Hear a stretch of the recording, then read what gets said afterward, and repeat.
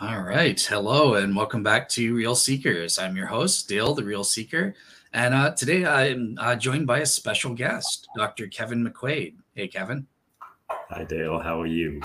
I'm very well. I'm very well. Very glad to have you on board for today's show because we're kind of going to be following up on the panel review show part 6 that I did, where the second topic was looking at the Shroud Man from an anatomical or forensic pathologist point of view. Mm-hmm.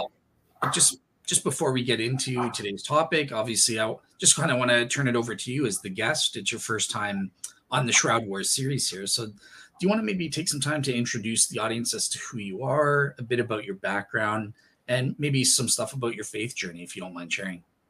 Sure. Well, as I was telling you before I came on, is that I grew up in Western New York, in Grand Island, New York. And I grew up in a fairly devout Catholic family in a part of the country that I thought was nearly 100% Catholic and mostly Irish and Italian. And so I never really had a firm or great devotion personally, but when I was a child, I thought it might be good to become a priest. But as time went on, I became more of a cultural Catholic. And after I left, my family moved to Northern Virginia near DC when I was 15. And they were still devout and I was still involved in my faith, but I went to college and sort of fell away. And as part of this program, what's pertinent to this program is when I was growing up, when I would see pictures of the Shroud, I'd say, that's Jesus. Of course, that's Jesus. I never knew that there was a controversy, that it could be otherwise. So I went to University of Virginia. I was a pre-med student there. And then after I graduated from University of Virginia, I went to Georgetown for medical school. And I was still pretty much a lapsed Catholic at the time. But I would go to Mass at the chapel at the medical school. There was a Catholic chapel and there was a Jesuit priest that was there. He was the chaplain for the medical school. So I would go to Mass fairly often at noon. And it was one day I just decided I'm going to go to the main campus and go to noon Mass on the main campus. I'd never been there. And it was probably a 10-minute, 15-minute walk from the medical school to the main campus. And I think it was, I was second-year medical student. And during Mass, there was a very dynamic priest. And your viewers may not know this, but during Mass, there is the consecration of the Eucharist. And after the Eucharist is consecrated to become the body, blood, soul, and divinity of Christ, the priest says, the mystery of faith, and we proclaim the memorial acclamation. And back when I was in medical school, one of the memorial acclamations was, Christ has died, Christ has risen, Christ will come again. And this priest in his homily, I can still picture it. He said, Christ didn't just die. Christ was murdered. He was turned in by his friends. And he probably suffered the most agonizing death of all time. And if I hadn't been sitting in the pew, I would have been on the floor. It's hard to describe what happened, but it rocked my world to the core. And when I reflect on it, I knew at that time, I said to myself, I made an implicit vow to God that I would never take his sacrifice for granted again, and that I would impress his sacrifice on my mind and in my heart. And I walked around in a daze for a couple hours after that, and I didn't know how it would come about. But like I said, I made an implicit vow. And one of the ironies was before that incident at Mass, I had done a rotation my first year of medical school at the DC Medical Examiner's Office. And so I spent a semester, half a year at the DC Medical Examiner's Office. And I knew then that I wanted to be a pathologist. But I said to my friends, I'm going to be a pathologist, but I will never be a medical examiner, because I don't want to be confronted every day with what one supposed human being would do to another human being. And so my second year is when my Paul on the road to Damascus incident happened. And so I was very interested in pathology, and I graduated from Georgetown, got married, and I did my residency in pathology with the Air Force. It's in San Antonio at Lackland Air Force Base at Wilford Hall. And as part of residency, we do a month-long rotation at the San Antonio Medical Examiner's Office. It's Bexar County. And there was a very famous pathologist, forensic pathologist named Vince DeMaio, who was the chief medical examiner. I think he's still chief there. So I spent a month doing forensics, and then I went to, after I finished residency, the Air Force sent me to the Philippines, and I did a fair number of forensic cases in the Philippines. And then we went to Germany. And when I went to Germany, I took the place of a guy who was a forensic pathologist. He had done his fellowship at the LA County Medical Examiner's Office. So they needed someone to replace him to do the Navy and Air Force forensic cases. And so I did what a soldier is never supposed to do. I volunteered because I figured I had enough experience in forensics to do the job. So I became the deputy chief medical examiner for the armed forces in Europe from 1991 to 93. Wow.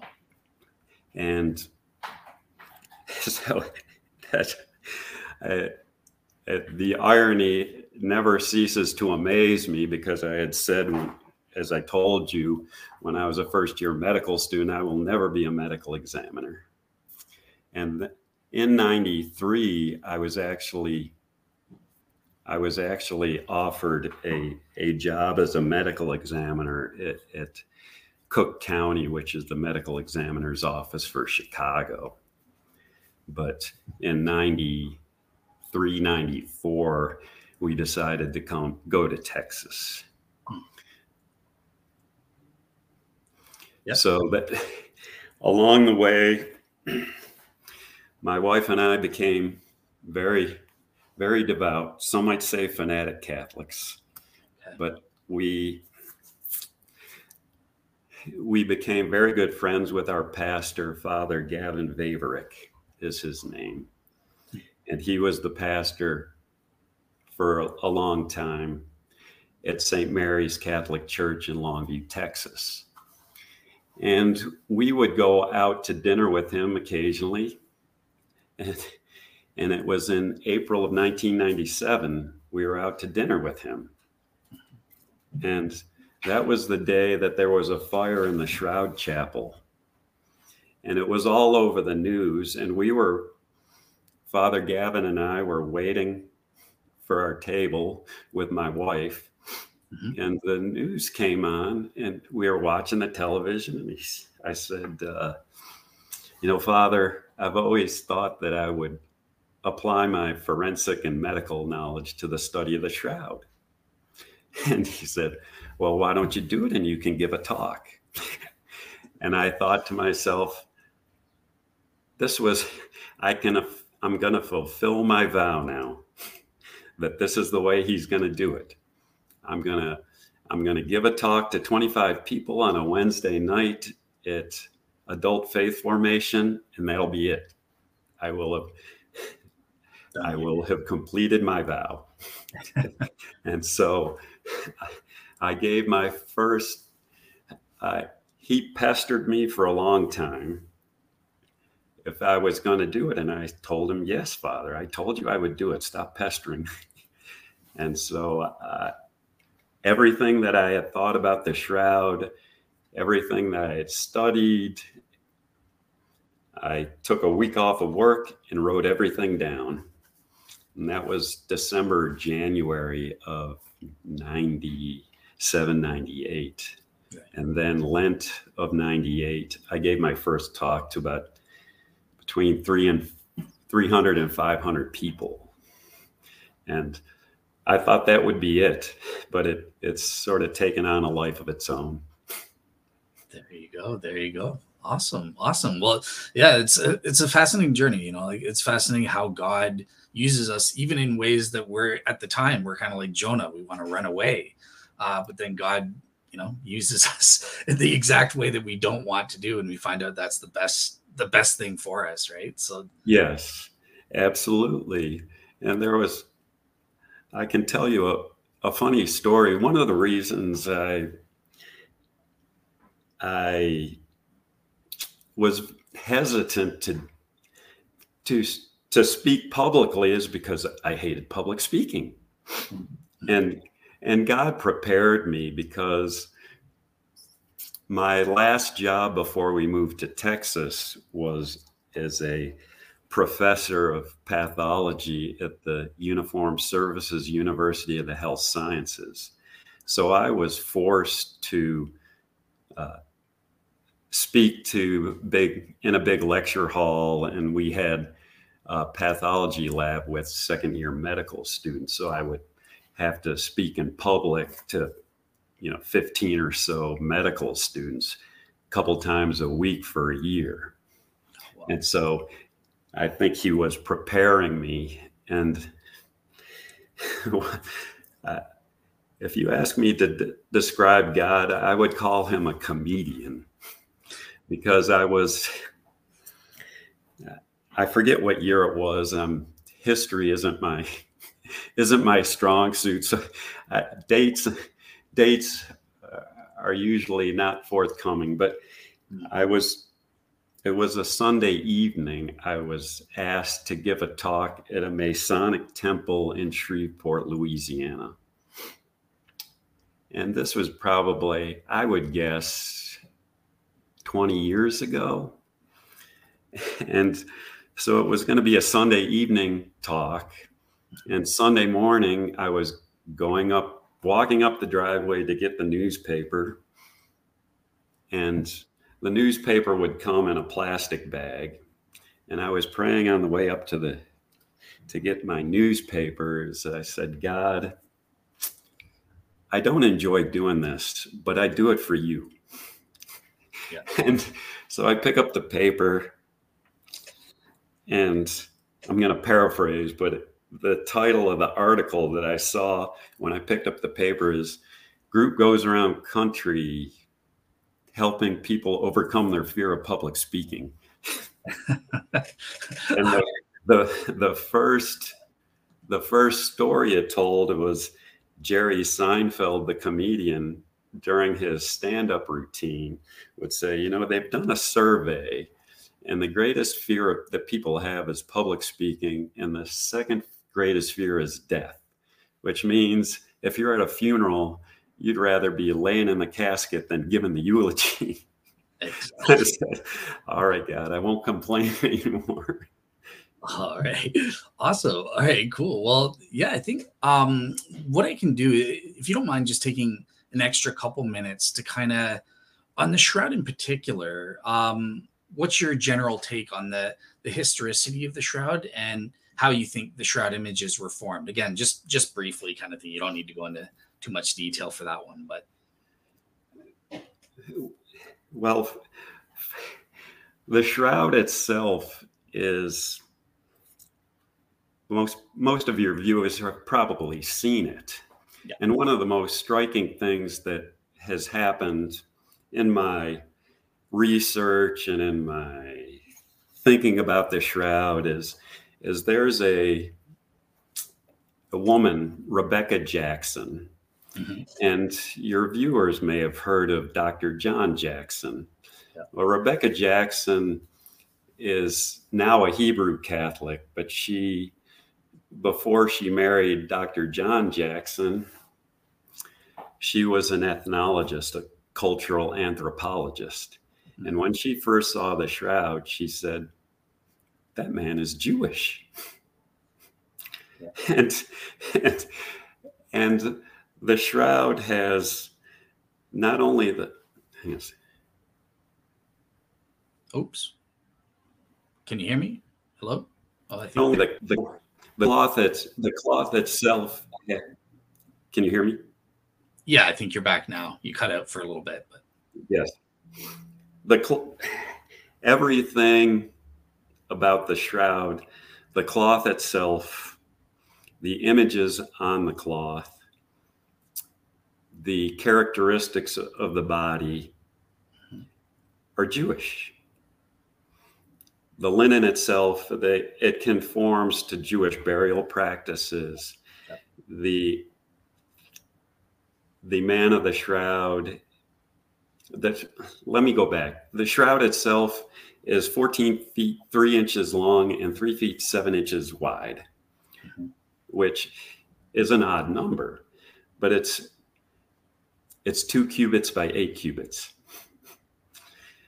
The cloth itself is fine linen, which is a cloth that if you can afford it, you can be buried in. And there are similar cloths that date back to Masada, which the latest time period is like 70 AD. Mm-hmm. And the cloth itself also is similar to cloths that were in the temple in Jerusalem. Mm-hmm. Yeah. The man himself, he's about my height and weight. He's about 5'10", 5'11", 175 pounds, guesstimating. His hair conforms to halacha, which is the Jewish law, which forbids the 4 corners of a man's head to be cut. Anything that's a square signifies man's restriction, and a circle connotes wholeness. His hair is in a ponytail, which conforms to ancient rabbinical hairstyle. His fingers are outstretched. Anything resembling a fist connotes demonic defiance. And it's actually a fist for some reason where your thumb is in between your index and middle finger. So his fingers are outstretched. The bloodstains themselves correspond to somebody who had been nailed to a cross. The angle of the blood flows. His beard conforms to halaha. All right. Cool. All right, cool. Well, yeah, obviously, what's the reason you're here? You are a pathologist and a professional medical expert. So I kind of wanted to turn it to you. You've kind of already hinted at this in your last couple of answers, but take some time to give us, with respect to the body images and then the blood stains, what are some of the positive reasons that in your professional medical expertise say, yes, this isn't an artistic representation. It covered a real human corpse that's anatomically correct. Well, we know it is many things. Mm-hmm. For one, the artistic representations, they show almost always nails in the palms of the hands and in the feet, through the feet themselves. And almost everybody pictures Jesus' scourging as tearing his flesh. None of that is on the shroud. He's crucified through the wrists, through the ankles, and as a forensic pathologist, I know that his wounds correspond to contusions or bruises and abrasions, because in forensics, there are only two things that cause patterned wounds, which are on the shroud, and that is contusions or abrasions. Tearing of the skin, incised wounds, lacerations, which are blunt force trauma, which causes tearing, do not cause patterned wounds. So he has patterned wounds. And that, if his scourging had actually torn the flesh, he probably would not have survived to Calvary because of the blood loss. And the executioners, they were tasked with torturing them within an inch of their life, but they had to make it to the place of crucifixion or they would be killed themselves. And the blood itself is truly blood, and the blood flows. It's AB, which is very uncommon in the West, but in the Middle East, it's a very common blood type. It also, tests have shown that there's pulmonary edema fluid on the cloth, and pulmonary edema fluid is copiously released in asphyxiation. Narcotic overdoses cause respiratory death, respiratory arrest, and it's called a foam cone, which if you see a foam cone, which is a foam beard around the nose and mouth, that's an indication that they may have asphyxiated or suffocated from a drug overdose. And one of the things that I love the most about the shroud that lets me know that it's not an artistic depiction is that if you look at the frontal image of the shroud, the feet are cut off. You see the back of the feet on the back image, which means when they were burying him, they didn't completely cover his body. And we know from scripture and from Jewish burial customs, it is incumbent on the people who bury the deceased, that they bury them before the sun goes down. And we know from the scriptures that another factor that was involved was the Sabbath was the following day.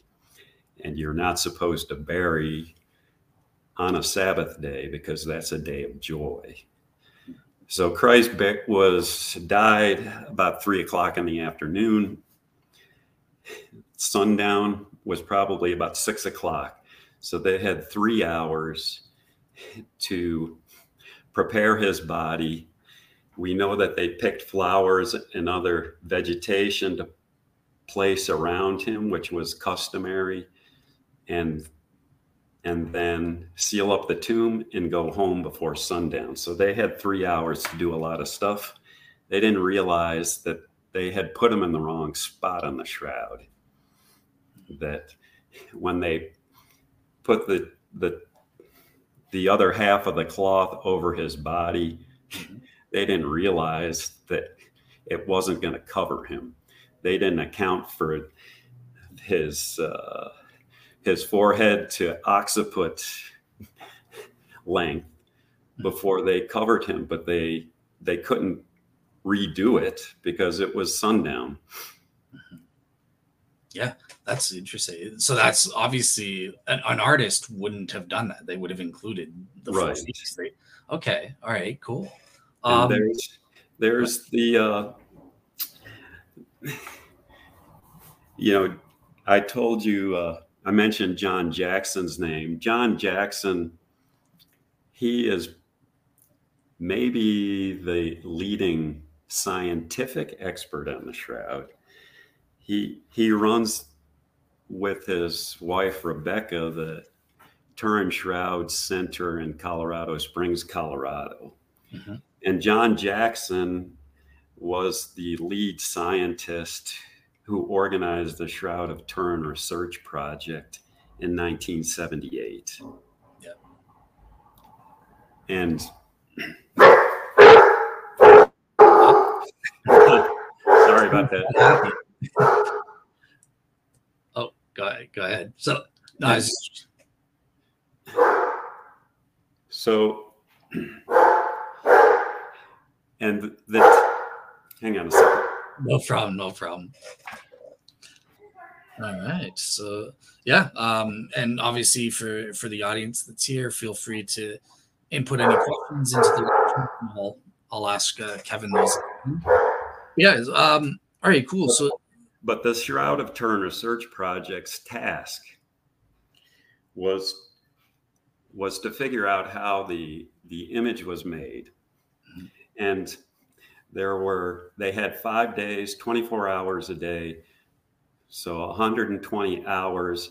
They brought tons of scientific equipment, the leading scientific experts with knowledge of that they could apply to the study of the shroud, with one task to figure out how the image was made.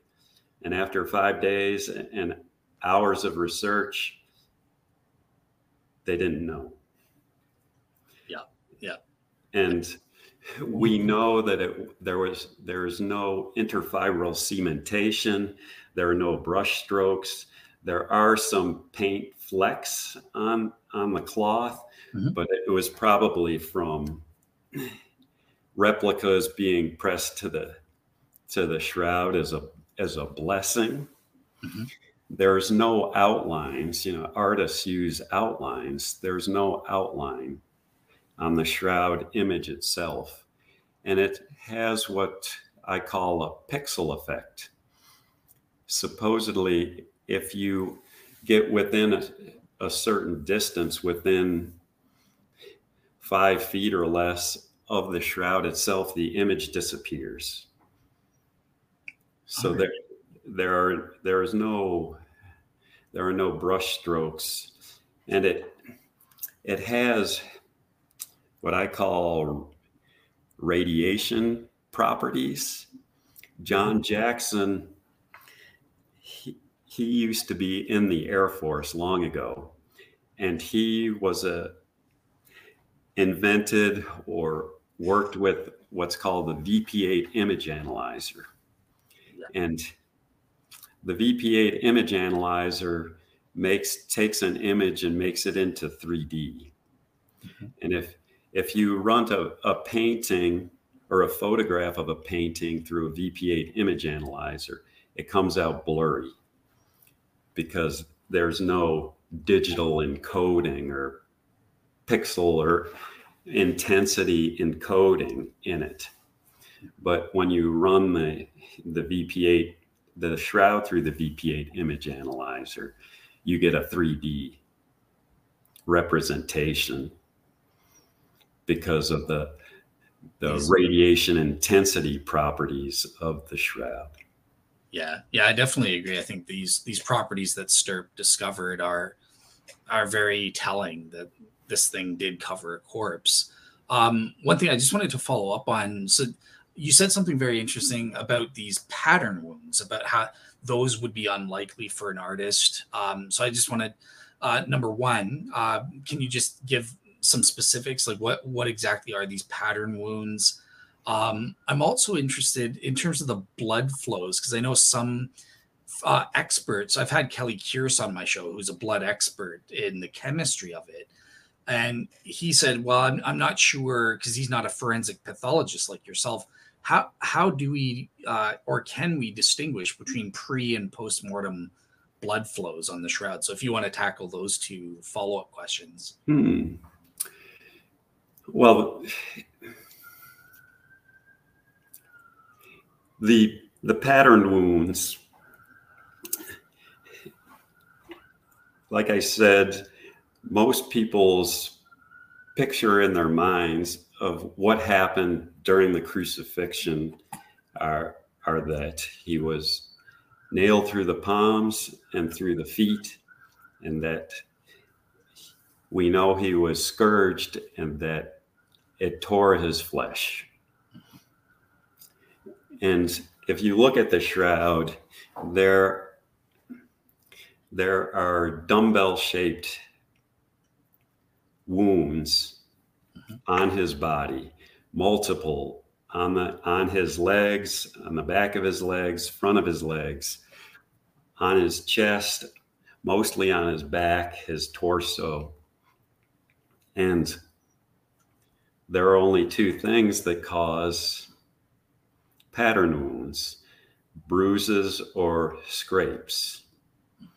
So I think it was mostly bruises, but there was some scraping of the skin. And we know from ancient flagrums, scourge instruments, that there were types that would have inflicted the wounds as they appear on the shroud. They had dumbbell-shaped lead weights called plumbata that were close to 2 inches in length, and that they were end of a wooden handle with 3 leather straps. And usually there would be 2 torturers to apply the scourging on either side of the body. And the legal limit was 40, but they would do 39, 40 less 1. We know from scriptures that Paul himself was scourged on 5 different occasions. He received the 40 less 1. So it's difficult to count on the shroud the exact number, and partly because the image has faded some over time. But 39 times 3, probably 117 or thereabouts. That's right. Yeah. And sorry, I know I asked a lot the question also about the blood stains, but just before you get to that, also some people have reported evident swelling, and some people have said you can tell like the cartilage has been dislocated from the nose. Is there any truth to that stuff as well, or? Yes. Well, like if you look at the shroud on his right eye, there is swelling because there is an asymmetry. And one of the reasons we know that the shroud is authentic is there are numerous points of congruence. And points of congruence are used in forensics and in police investigation. And we know that the usual one is fingerprints. And a fingerprint, if it's somewhere around 15 or 17 points of congruence, let you know that it's a match. That's the person. With a complex image, it's somewhere between 40 and 60 is considered a match. And there's an icon in the Sinai desert called Jesus Christ Pantocrator, which is a very common icon. And in fact, I have it here. I was actually in Egypt. I think I saw it too. So awesome. Yeah. But there are 250 points of congruence with the Shroud of Turin face from the Jesus Christ Pantocrator, as well as having plant images in the halo. And as I said, there are plant images on the shroud itself. But if you look at Jesus Christ Pantocrator, you'll see that there is swelling of the cheek. Yeah. So there is an asymmetry, and I think it came from being struck by the soldiers. He was in the presence of the high priest.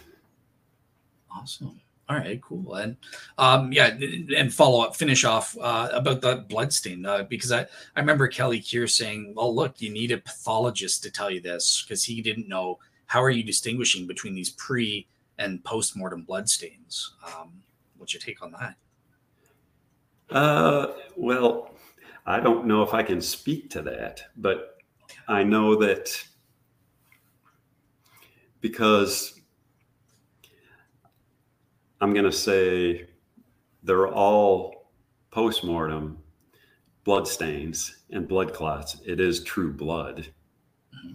And there were 2 claws in the tomb.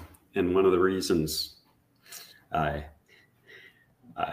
talk about how the shroud is authentic is there's a second cloth in Oviedo, Spain, the Sudarium of Oviedo. And by the way, you're psychic. I love you're answering all my questions. Good on you.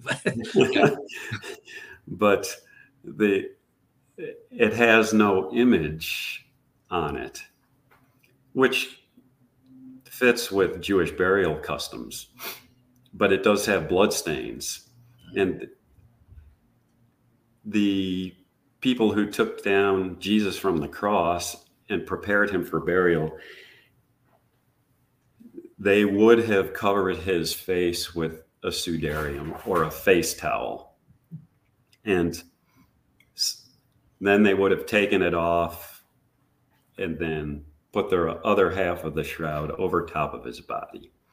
So there are no image characteristics on the sudarium, but there are blood stains, and there are 120 points of congruence with the shroud facial blood stains. Okay. All right. Awesome. Yeah. Well, that.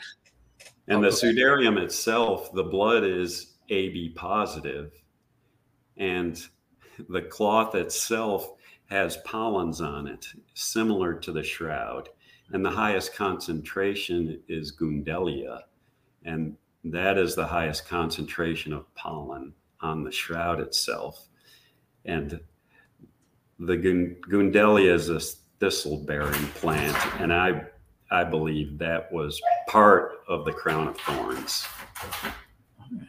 All right. Well, let me ask this then. So far you've been getting a nice little softball interview, but bring in the Shroud skeptics, because are you familiar with the 2018 blood pattern analysis study that was done by those 2 atheists there? Or? No, I'm not familiar with that. Okay, all right. Well, never mind. But basically, they set up an experiment where they used a mannequin's body and fake blood that was very watery and stuff. And they said, "Well, look, the blood flows are inconsistent with what we see on the shroud. Therefore, the shroud must be a fake." But yeah, if you're not aware of it, no worries. Then Well, I think it was. I was trying to look at who had done most of the studies about the blood flows on the arms, and I can't remember if I was reading Ian Wilson's book or if it was Dr. Pierre Barbet, who in 1953, I believe, was the one who had published A Doctor at Calvary, and he had done the studies himself. He was a surgeon, and that proving that Jesus wouldn't have been nailed through the palms because it couldn't hold the body up. And I don't remember if it was him or in Ian Wilson's book talking about the angle of the blood flows would fit exactly with somebody who was nailed to a crux sublimis as Christ was.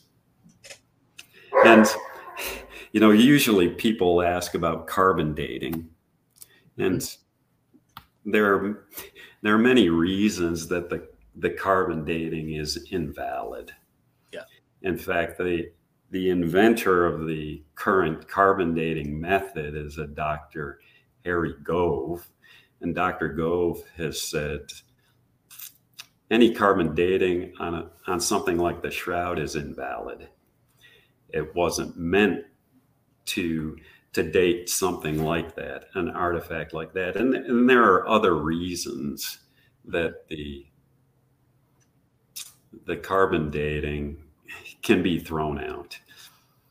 But I was kind of smiling to myself when you introduced me as an expert, because I was reflecting on how we can prove something, or you're going to prove something in court. Okay. So one of the ways is eyewitnesses. Well, they died about 2,000 years ago, so we don't have any eyewitnesses. Another way to prove it is DNA testing. And there are base pairs on the shroud, but there are only 740, I believe, base pairs, and it's too degraded to study. And even if we could analyze it, we have no pre-mortem sample from Jesus. Exactly. Yeah. Sorry. And so,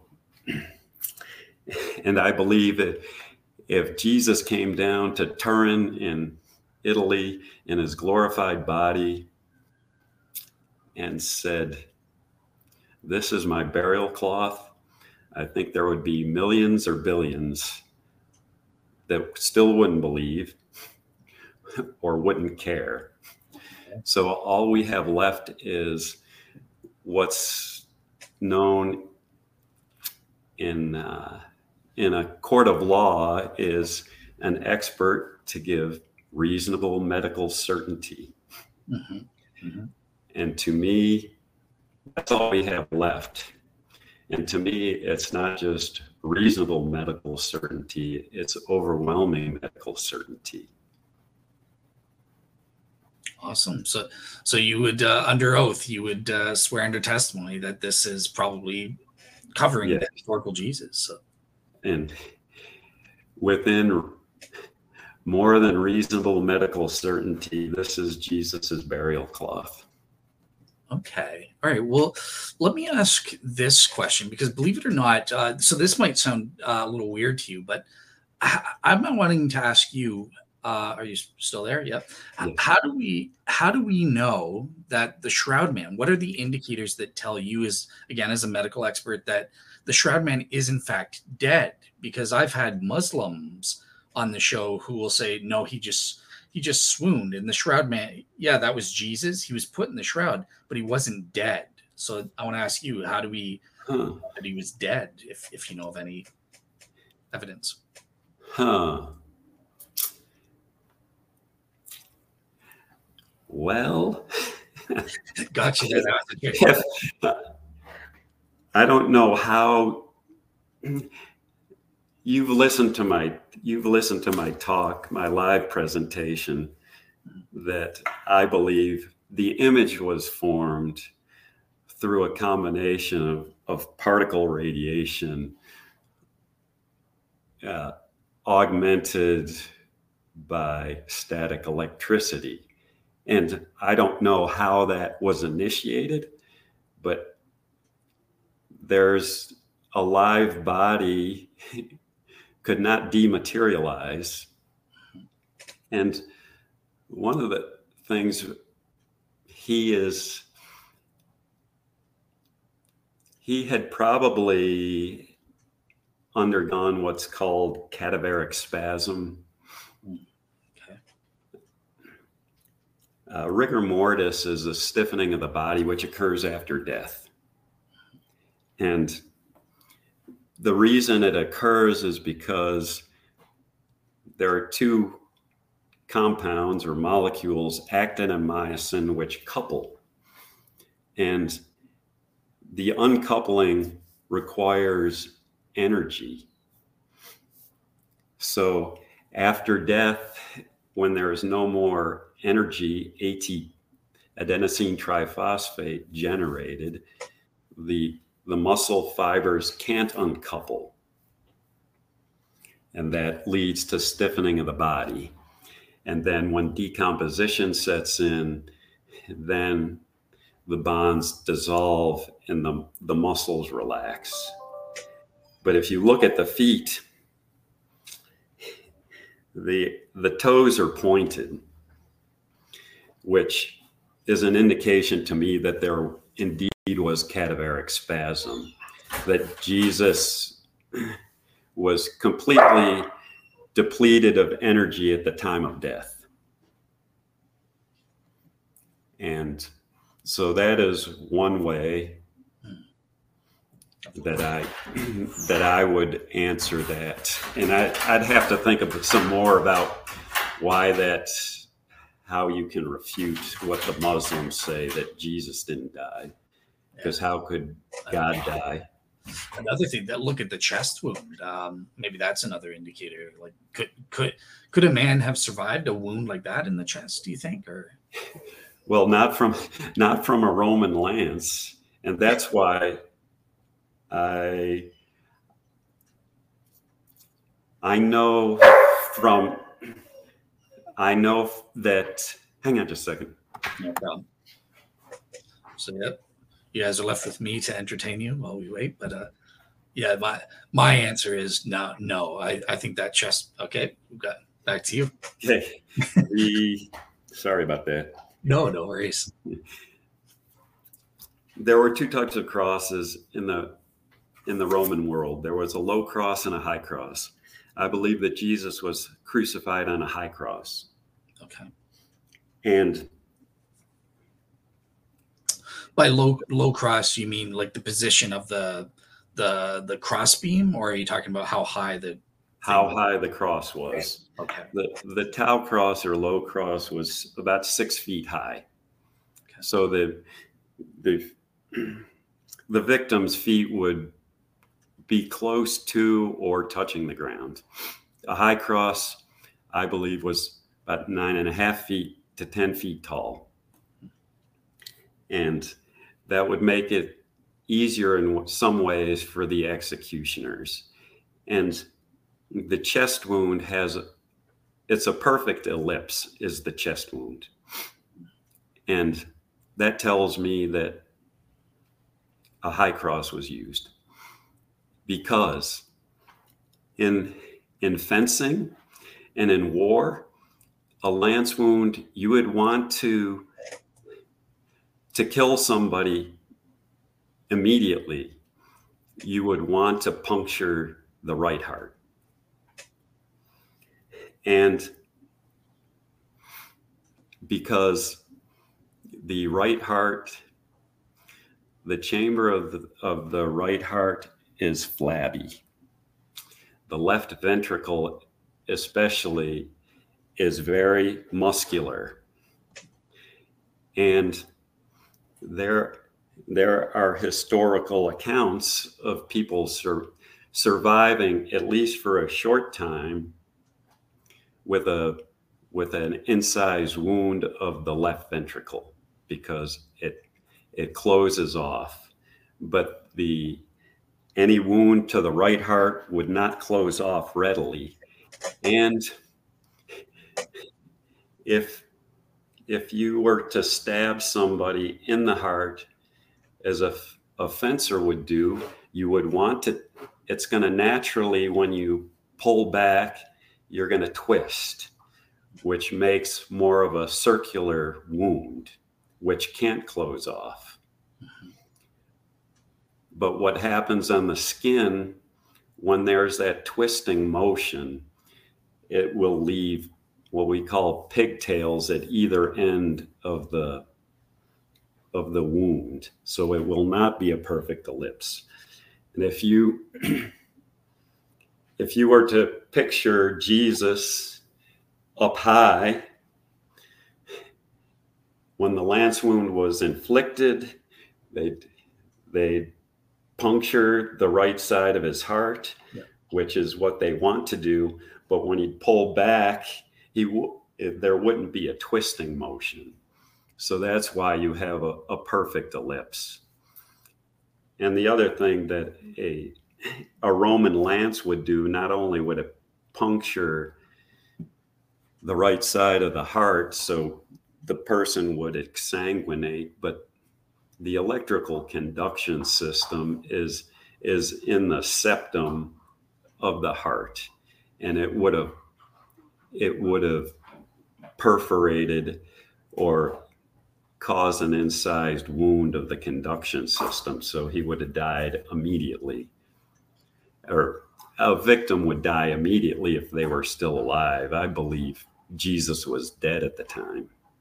Yeah. Okay. All right. Well, one thing, just before I ask the next question, I just want to get clarification, because I think I heard you in one of your answers about the blood flow patterns. You mentioned you think that these all came out like after Jesus was crucified or taken down. Some experts like Gilbert Lavoie have said, well, the angles reflect him having his arms outstretched and outraised. And I've heard some skeptics saying that, well, look, if you have the nails plugging up the wounds, then blood would not flow out. So I just wanted to have you address those two aspects. Number one, how do you address the seeming angles, and like, what do you make of skeptics saying there wouldn't be any blood flows because the wound would be plugged by the nails? Well, the angles, I think, correspond to someone who was crucified on a crux sublimis. And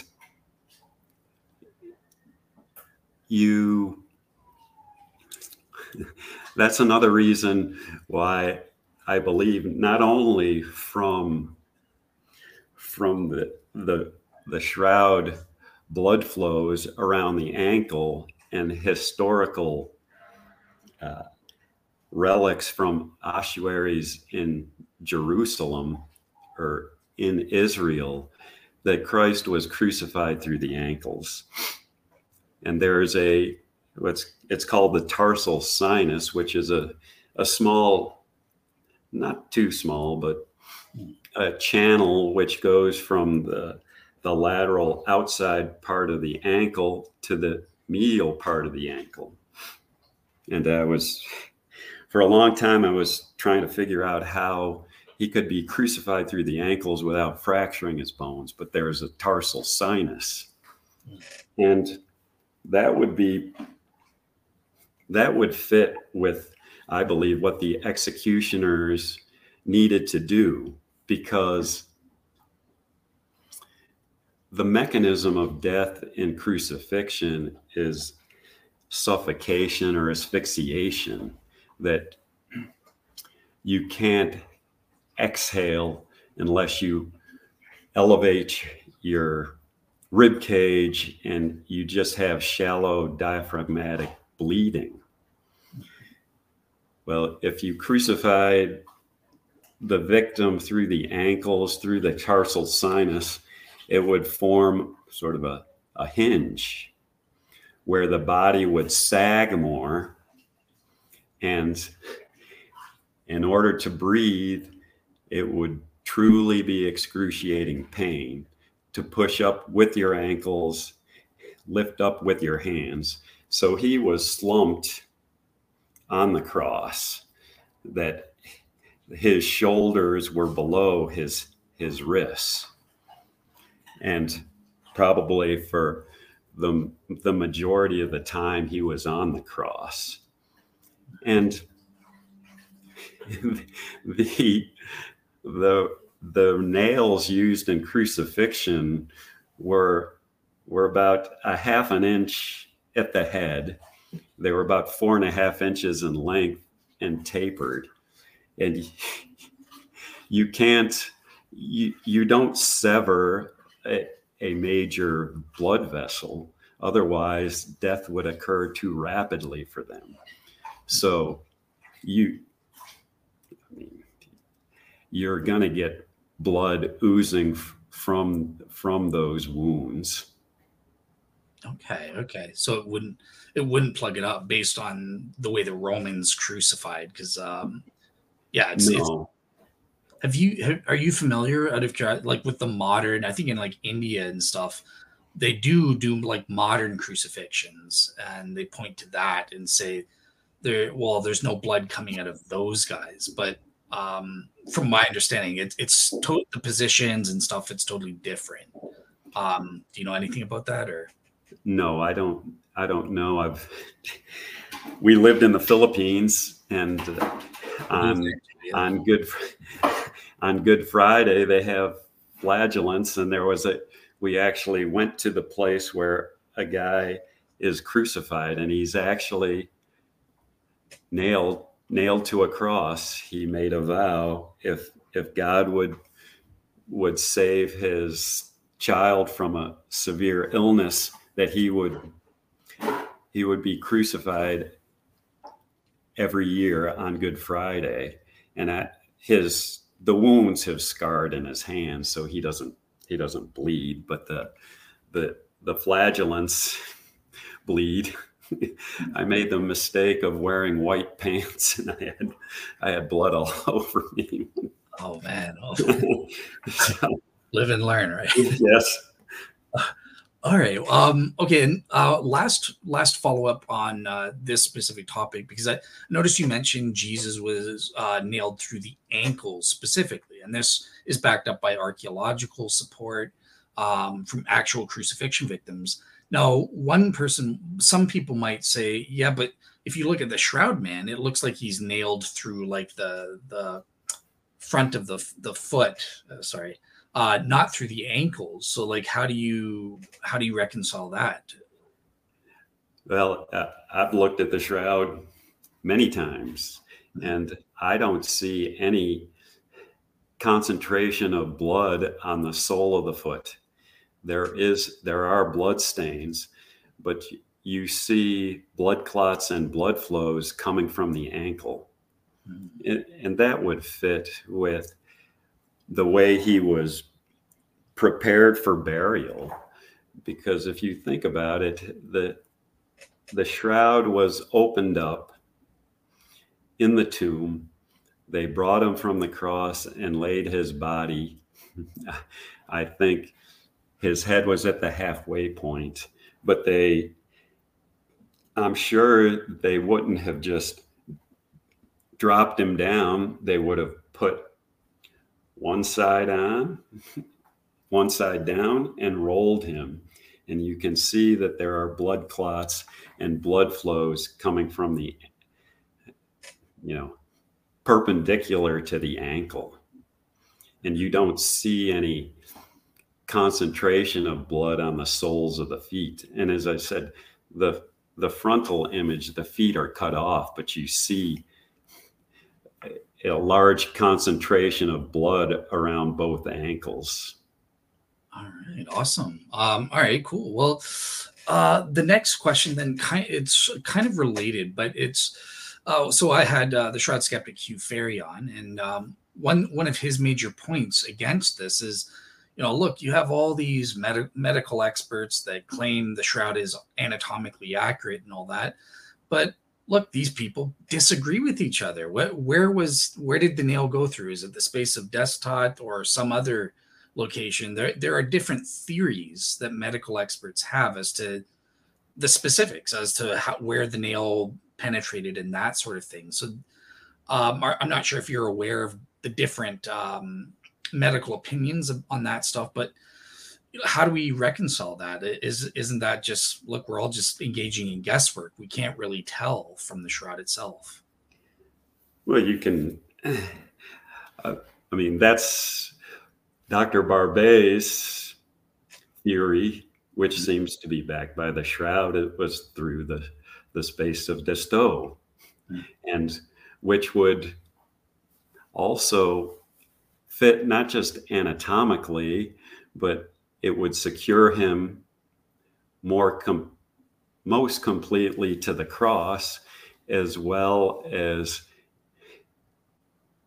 more than likely partially severing the median nerve.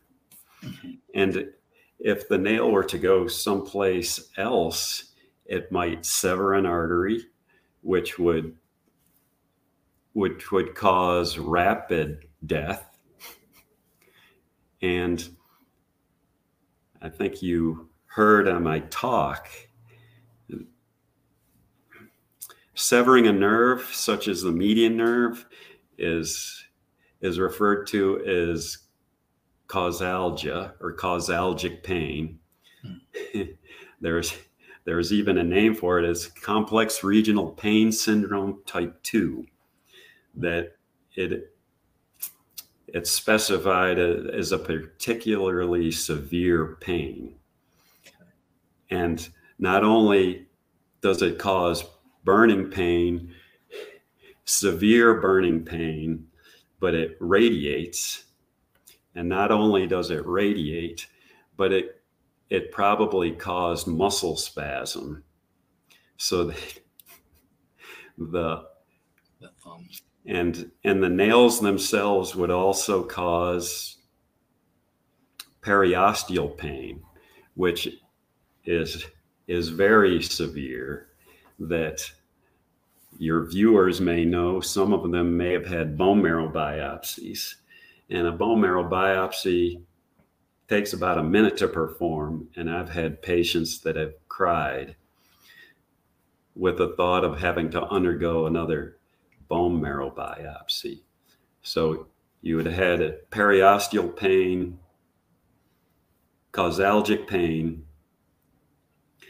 muscle spasm, which was exacerbating the first two. So it would be, you can know for certain why the ancients dreaded crucifixion. Okay. And that also explains why the thumb is kind of tucked in, right? On the Yes, that's been said, that when you sever the median nerve, the thumb gets opposed to the palm. Okay. All right. Well, what I want to do, I want to just show a 5-minute clip from my previous panel with the Shroud skeptic, because he gives visuals. So do you mind if I just play that 5-minute clip and then have you respond? Well, I just want to say one thing. Something came to my mind when you were asking about was Jesus, was he dead? Mm-hmm. Well, if you look at high resolution photographs, especially of the negative image of the shroud, there is bony detail and tooth detail. So you can see parts of the skull. So a live person isn't going to make an image that shows his bones or the teeth in his skull.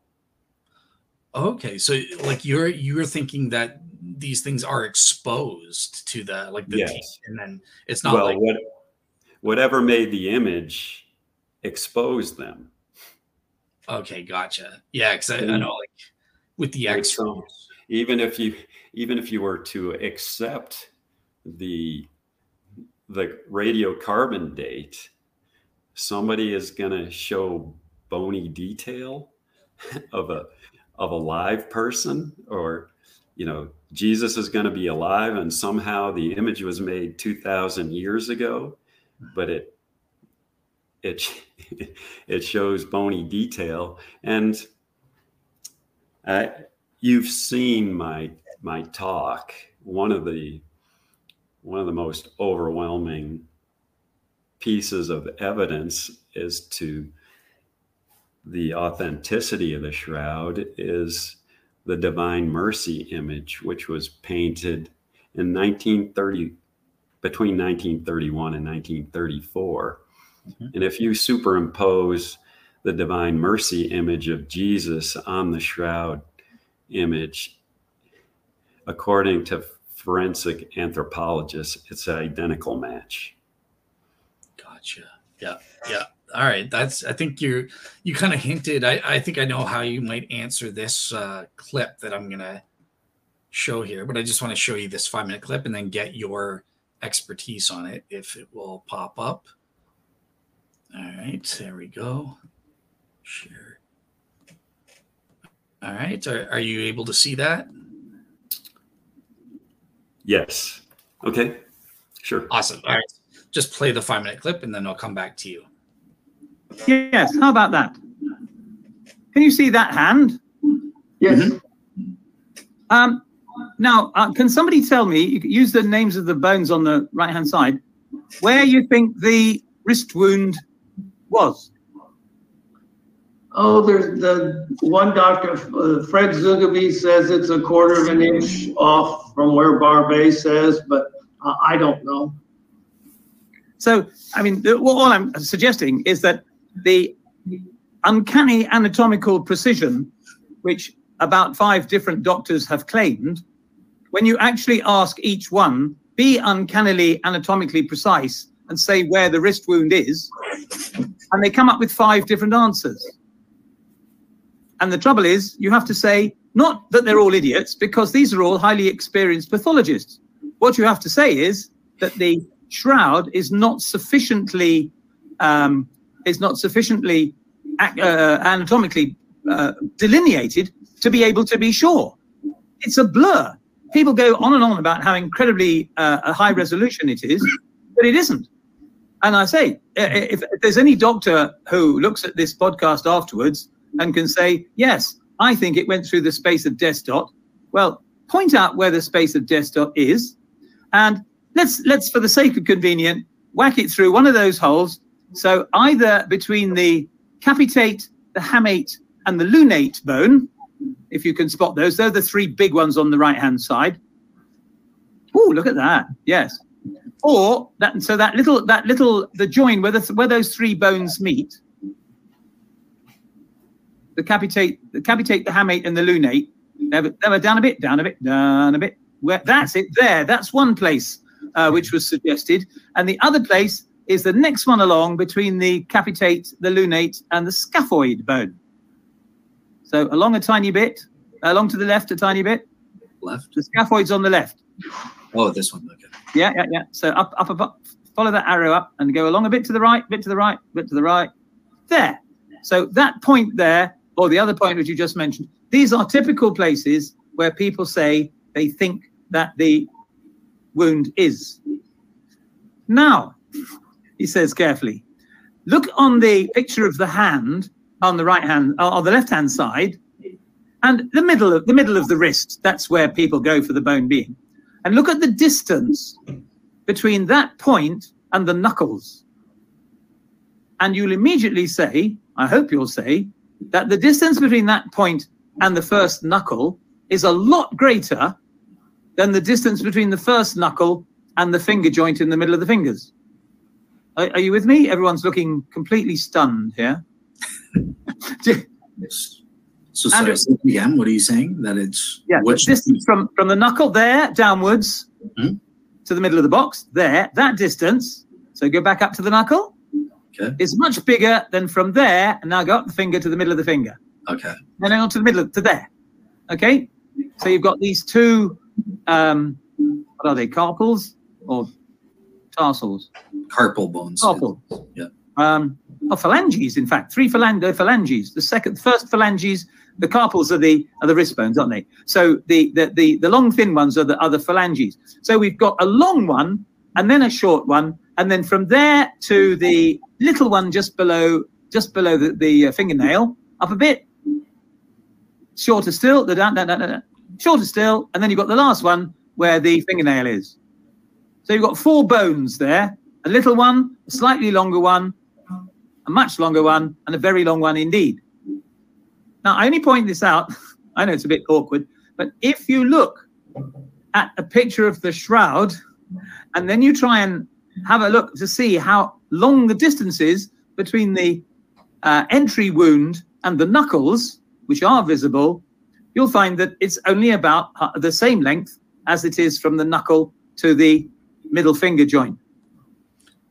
All right, so that was just the clip, and obviously what he's saying, if you look at the shroud, he's trying to say, well, see, from the exit wound, he mistake that. It's the same size from there to the knuckle as from here to there, and that's kind of a anatomical inaccuracy that he's saying. So yeah, with that said, over to you, Kevin. Like, what do you make of Hugh's argument here? Is he out to lunch or? I don't know what his point is. He's admitting that there is a wound. And I think it's more than likely the space of destat. And the blood itself obscures where precisely the wound is, but you know, the nail itself is going to be tapered. And so where the point of the nail was on the outside of Jesus's wrist, does it really matter? Go ahead. I was just, do you think he has a point? Like, one of the main points he was trying to say is, like, from where the finger bone starts up to the knuckle, that's longer, should be longer than from the knuckle to this middle point on the hand.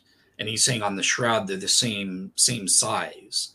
I don't know if that's true, or what your take on that is. Well, I would have to look at the photos myself that I have here and get back to you on that. But cool. To me, it's I don't know what the difference is. It seems to fit with that it would have been through the space of destat. As I said, secure him more firmly, increases pain. And I don't know that you can tell with great precision where the exit wound is because of the blood being obscured by the blood. Awesome. Okay. I could look at that and get back to you. Yeah, that'd be great. And I'll when you give me the answer, I'll post that up on my blog for people as well. So yeah, that would be awesome. All right. Well, just last kind of question for you in general. And there's 2 components. So the first one, it's kind of similar to what he was just saying, but in general, there are some anatomical inaccuracies that have been found on the shroud, right? So some people will say the fingers are too long. I think that's what he was saying there. Or one of the arms is too long. The right arm is too long. Stuff like that. So just, I wanted to get your take. Do these anatomical inaccuracies in any way rule out the use of a real corpse?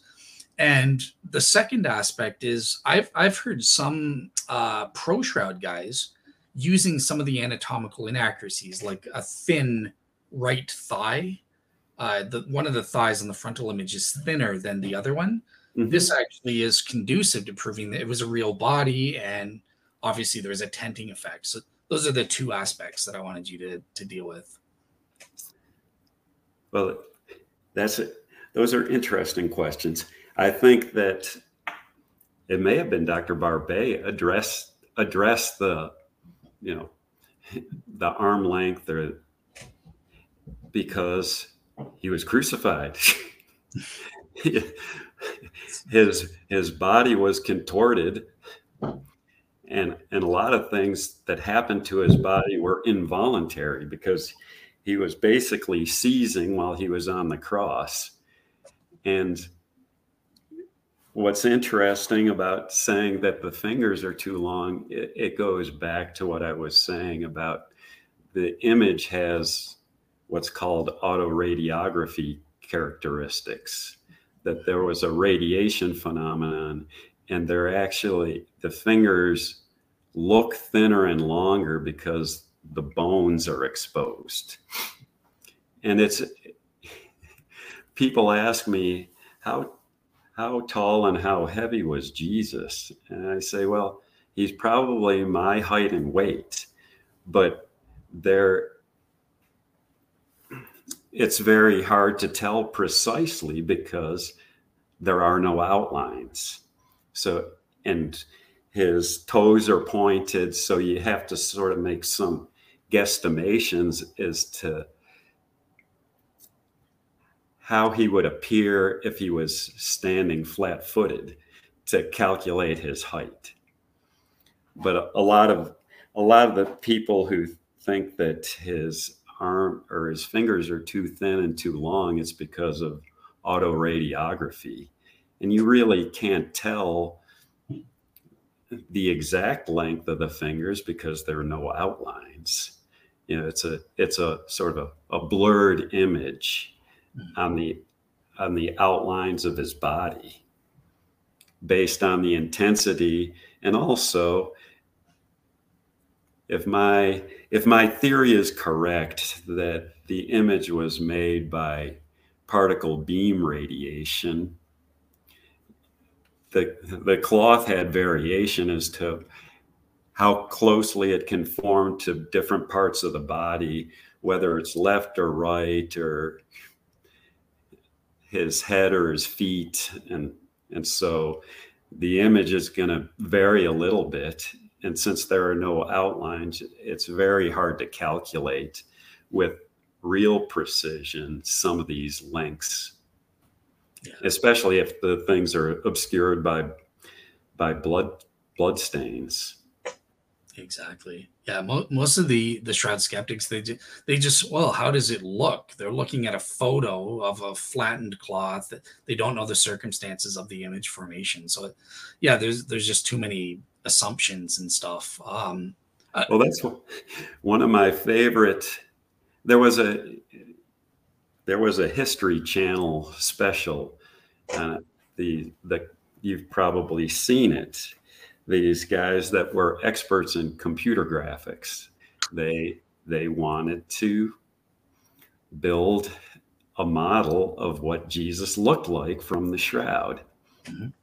And I think you can, if you look at the VP8 image analyzer photos, Dr. John Jackson, that was his method of studying the shroud in the beginning.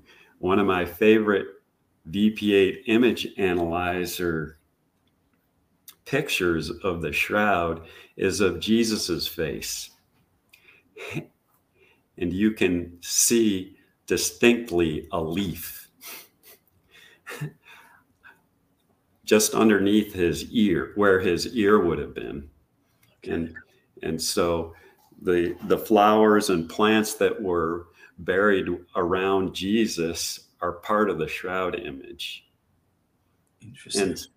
And I mentioned the Jesus Christ Pantocrator.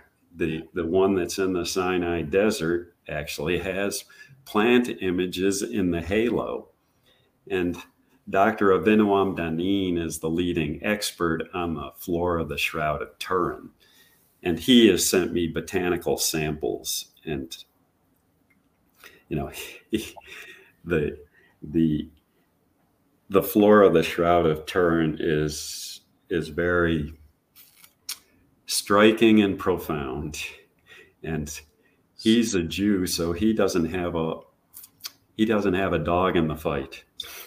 Okay. And he, according to him, the plant characteristics, the flowering characteristics that are present on the shroud let us know that the image was made in March or April between 3 and 4 o'clock, or the plants that are on there, or 3 or 4 o'clock in the afternoon, they were picked, which conforms perfectly with the scriptural accounts of Jesus's time of death and burial.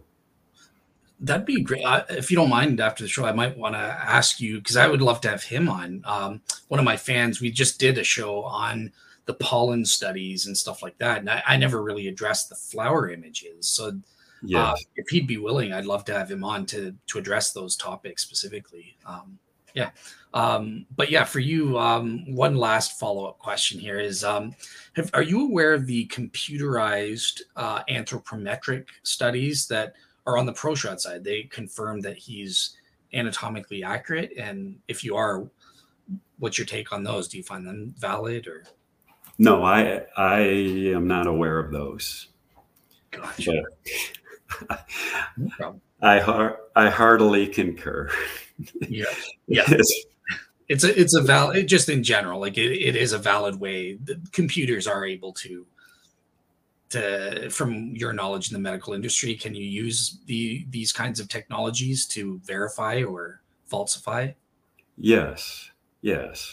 And that's what I find so encouraging and heartwarming about the Divine Mercy image, because the forensic anthropologists do a great job of determining identities and aging people, and to help police with their work. And that's another reason we know that the shroud has autoradiography characteristics, because that it's very accurate, the match between the Divine Mercy image and the shroud image. Awesome. All right, cool. Well, yeah, I think that does it for my list of questions. Just before we go, is there any other topics that I didn't ask you about that you're like you really want to speak about, or are you happy to just give a closing word? It's up to you. You're the guest, so. Well, I'd like to say I know with every fiber of my being that the Shroud of Turin is Jesus's burial cloth. But even if I was to convince everyone of your audience, everyone on earth, that was true, it still goes back to, who do you say that I am? Exactly. Well said. All right. Awesome. Well, yeah, just want to say thank you so much for putting up with me and my questions the whole time. I hope you had a good time on your end. Or? Yes. Sorry about my dog. I didn't know. No problem. Hey, welcome. He livens things up for us, right? He's sleeping now, right here. All right. Awesome. So yeah, thank you so much again for coming. And just so the audience knows, so I think on Friday night, the next show, it's run by Tyler, and it's going to be on personal testimonies related to drug use, because before they became Christians, they had issues with drugs. And yeah, so that's what the show is going to be about on Friday night. So yeah, with that said, have a very good topic. Definitely. It's needed today. Definitely. So, all right. Well, have a great day, and I will click the red button. Thank you, Dale. Good talking to you. Take care. You too. All right. I just hit the button.